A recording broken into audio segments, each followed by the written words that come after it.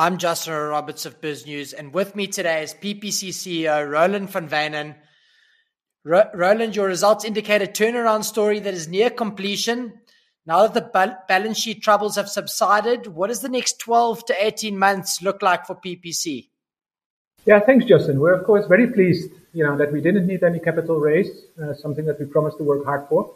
And now we're just papering up the last loose ends. The next 12 to 18 months are for us, to some extent, keep a focus on our operational excellence, making sure that the input costs that we are faced with are under control.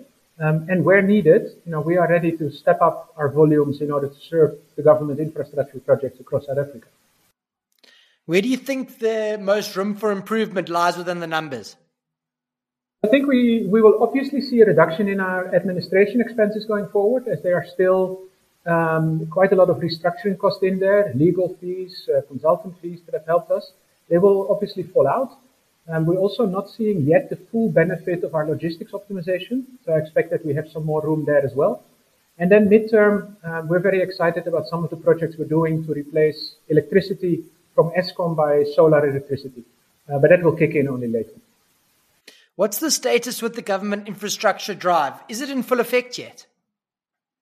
Well, we don't yet see it, but if we listen to our customers, if we listen to the government, and if you take, for example, a company like Raubex that is seeing quite a good order uptake in its order book, you see a Sanral, I think we can be mildly optimistic that it will actually trickle down to a company like ours in due course. How important is the infrastructure drive to growth in the short to medium term? Is there sufficient private sector demand to sustain growth, or is the government infrastructure drive really needed from not only a PPC perspective, but other construction-related businesses? Well, I would say that it is. South Africa, of course, facing the absolute necessity to create more jobs. And we all know that infrastructure and construction therewith related is creating jobs. So whilst we are still seeing a good retail demand and also small and medium businesses, we need this impetus that comes behind in terms of the tailwind to really lift economic job creation in South Africa. Roland, the last time that we spoke, you said that the government doesn't have an ear for the cement industry. How have the engagements been since we last spoke around the last 2 months or so? I think they've been a lot better. We had a delegation of the Office of the President visiting our cement factory in Slurry. I think that was very mutual beneficial. And these kind of conversations are necessary. Last week, our MD for South Africa and Botswana, Jumbo, was in the Western Cape, had an engagement with the local government over there. And we continue to seek, as a company and as an industry, those kind of conversations in order to create this mutually beneficial agenda going forward. Roland, Zimbabwe is a jurisdiction in which PPC operates. I know there's some complications or complexities around the accounting standards that are required, given that it's in a hyperinflationary economy. Can you just break that down for us or take us back a few steps and just run us through how the operations are in Zimbabwe and why it might reflect differently in the numbers from the accounting standards perspective? So if we just look at it from a market point of view, operations point of view, and cash, things that probably you and I better understand than the accounting does, we see a 30% growth compared to 2 years ago in cement volumes. That is a starting point. So it is good demand, which is logical because if you have currency that you see a strong inflation, you would like to invest in something that is durable. Herewith, construction, housing is in demand. We have seen such a strong demand that we've actually imported some products out of South Africa into Zimbabwe in order to make sure that the market stays supplied, and we have overcapacity in South Africa.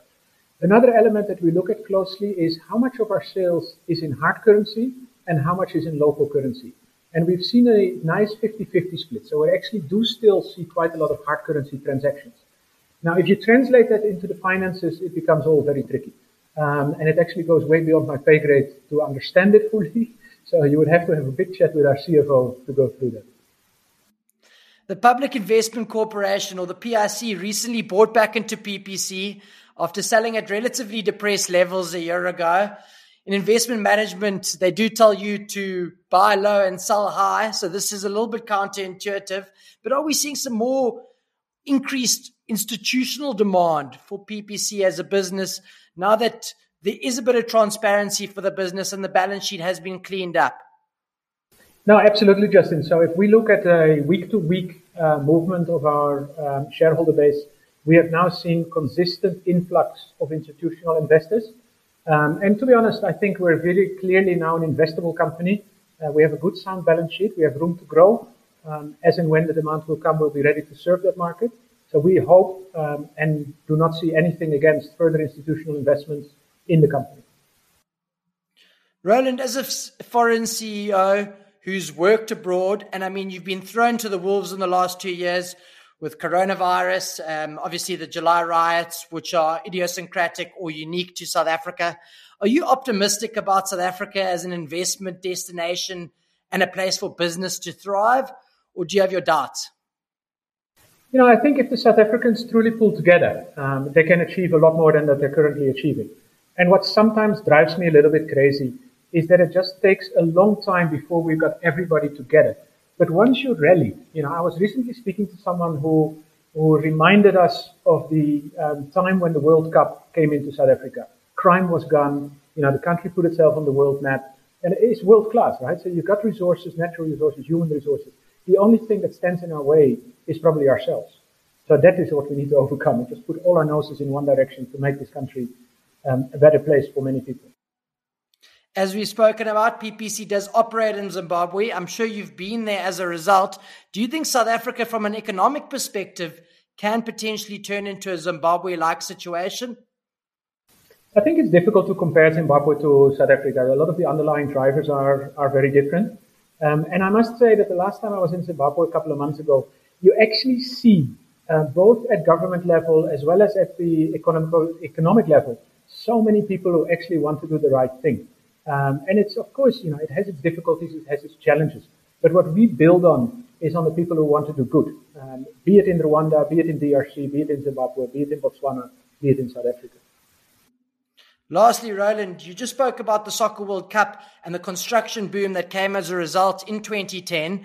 We've just received the news that South Africa is going to have the Cricket World Cup in 2027, a lot smaller in terms of infrastructure and the amount of stadiums that need to be built, but surely a tailwind for a company like PPC. I mean, any help does matter. No, absolutely. And congratulations to South Africa on the awarding of the World Cup cricket. Slightly more boring than soccer in my opinion, but hey, you know, everybody has his own sport. And obviously we'll be there to help build the infrastructure necessary for it.